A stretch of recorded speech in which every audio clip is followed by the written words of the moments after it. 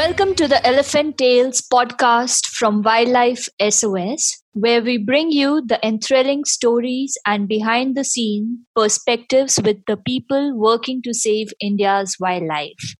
Please make sure you sign up for our newsletter at wildlifesos.org/subscribe. I'm Sandeep Priya, Manager Corporate and Philanthropic Partnership at Wildlife SOS. If you are an avid bear fan, you are in luck, as today we will catch up with Dr. Arun A. Shah from our Bangalore Bear Rescue Center. He is the Director of Veterinary Research and Operations at Wildlife SOS and has led rescue operations, rehabilitated and treated a multitude of animals, including sloth bears, leopards, elephants, tigers, and many more.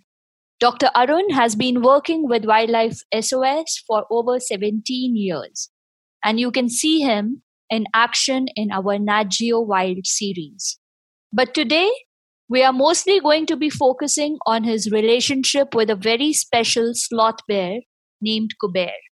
So let's get started. Hello, Dr. Arun. Hello, everyone. A very happy new year. Great, a very happy new year to you as well. Thank you. So let us talk about our adored Kuber bear. So Dr. Arun, how did you come to know about him?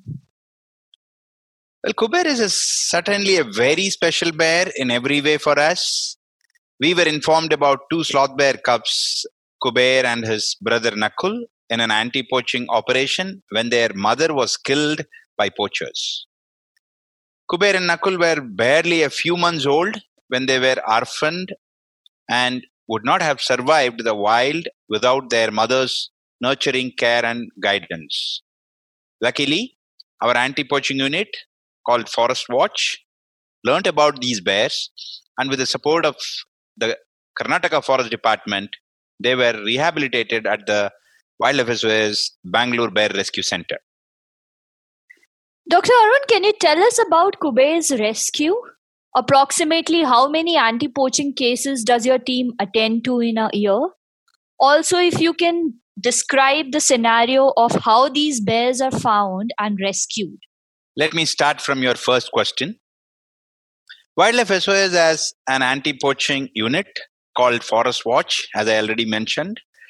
Wildlife SOS works to curb the illegal trade and trafficking of wildlife and wildlife products, birds, mammals, and reptiles, along with hide, bones, and other body parts harvested from poached wild animals. With the help of our evolved and complex network of informers, we have successfully rescued over 73 sloth bear cubs from poachers in the past 10 years. Of one such story is that of Kuber and Nakul, whose mother was ruthlessly killed by poachers, orphaning these young bears and leaving them to fend for themselves in the wild. Sloth bear cubs need to be protected by their mothers until the age of 2 before they start weaning. And this is the only way in which they will survive. But in Nakul and Kuber's case, this was not possible. When we received the intelligence about these orphaned bear cubs, we immediately sprung into action and rescued them, welcoming them to their forever home at the Wildlife SOS Bangalore Bear Rescue Center. Wow, that's amazing. So, Dr. Arun, what is the typical day for a sloth bear in BBRC? Yes, in our bear rehabilitation center, we generally feed 3 meals a day for all the individual rescued sloth bears. And one among the feeding practices, afternoon fruit feeding with the help of available natural and seasonal fruits. In the free-ranging area, where they can exhibit natural behavior and are active, the exercise they do during the fruit feeding is more important than the amount of seasonal fruits they eat. And in the individual monitoring of them eating their fruits will also be practically difficult. And we primarily concentrate on their physical exercise and stretching their bodies, and even sometimes several yoga postures, etc. Looks like a great day for them. Yes. So coming back to Kuber, can you tell us about Kuber's current health condition? Well, Kuber presently weighs around 90 kilos and his daily diet includes millet porridge, soya meal to add up more protein into his meal, coconuts, watermelon, and boiled chicken eggs with the aim to increase balanced diet in order to maintain his immunity and core strength. Kuber is also being given multivitamin tonics and feed additives that are essential for him on his daily meal. He is an extremely cooperative and calm bear and does not give the bear care staff a tough time when it comes to treatment and feeding time. With Kuber's sensitive health, he is unable to actively climb trees like any other bears, but is sure to dig small pits around his enclosure and make complete use of his seesaw enrichments, etc. Kuber also has a gala time digging pits, which become the perfect hideout spot for his caregiver to hide treats, so that he will go and then look for his own treat and then exhibit a lot of natural behavior. So Kuber continues to undergo regular sessions of laser therapy along the length of his spine for his comfort and healing. The soothing effect of laser therapy and the constant supply of treat with dates helps Kuber feel at ease, and he is quick to doze off immediately after or even sometimes during the laser therapy sessions. Kuber has limited interaction with other bears and prefers his own company. Wow. So, Dr. Arun, you have been treating Kuber for over 8 years now. So, my question is that what kind of improvement have you seen in the past few years? You're right.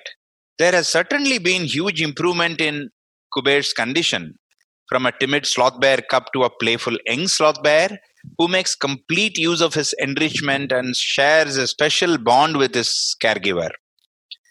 We could observe him climbing, balancing, and cognizance abilities with Kuber, and it has keep improving. However, the sensitivity of his condition will require for him to be under lifelong care and treatment. Well, that is an incredible recovery, I must say. Yes, Sandeep. So, can you tell us about the time when Kuber needed an MRI? Yeah, that was actually a very challenging incident. I mean, the situation we ever faced, because Kuber's MRI was particularly challenging as he had to go to a human laboratory. And actually, Kuber was doing well until a few years ago when he started showing signs of weakness and significant weight loss and incoordinations, etc.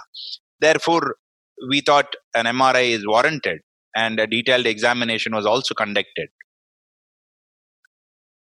He was taken to a human MRI lab, as I already mentioned, that too in the midnight, as requested by the lab technician, because he doesn't want his human patient knows about an animal being tested in his lab. So it was quite interesting, but Kuber cooperated a lot, and we did take him to the lab in the midnight.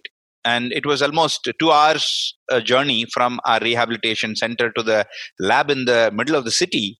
And even the procedure was lost for about 2.5 hours. But he was absolutely cooperative, and he was under sedation. And his MRI was successfully taken, and it revealed that he was suffering from cerebral hemorrhage resulted in muscular incoordination. After months of treatment, Kuber was finally fit to be released from the intensive care.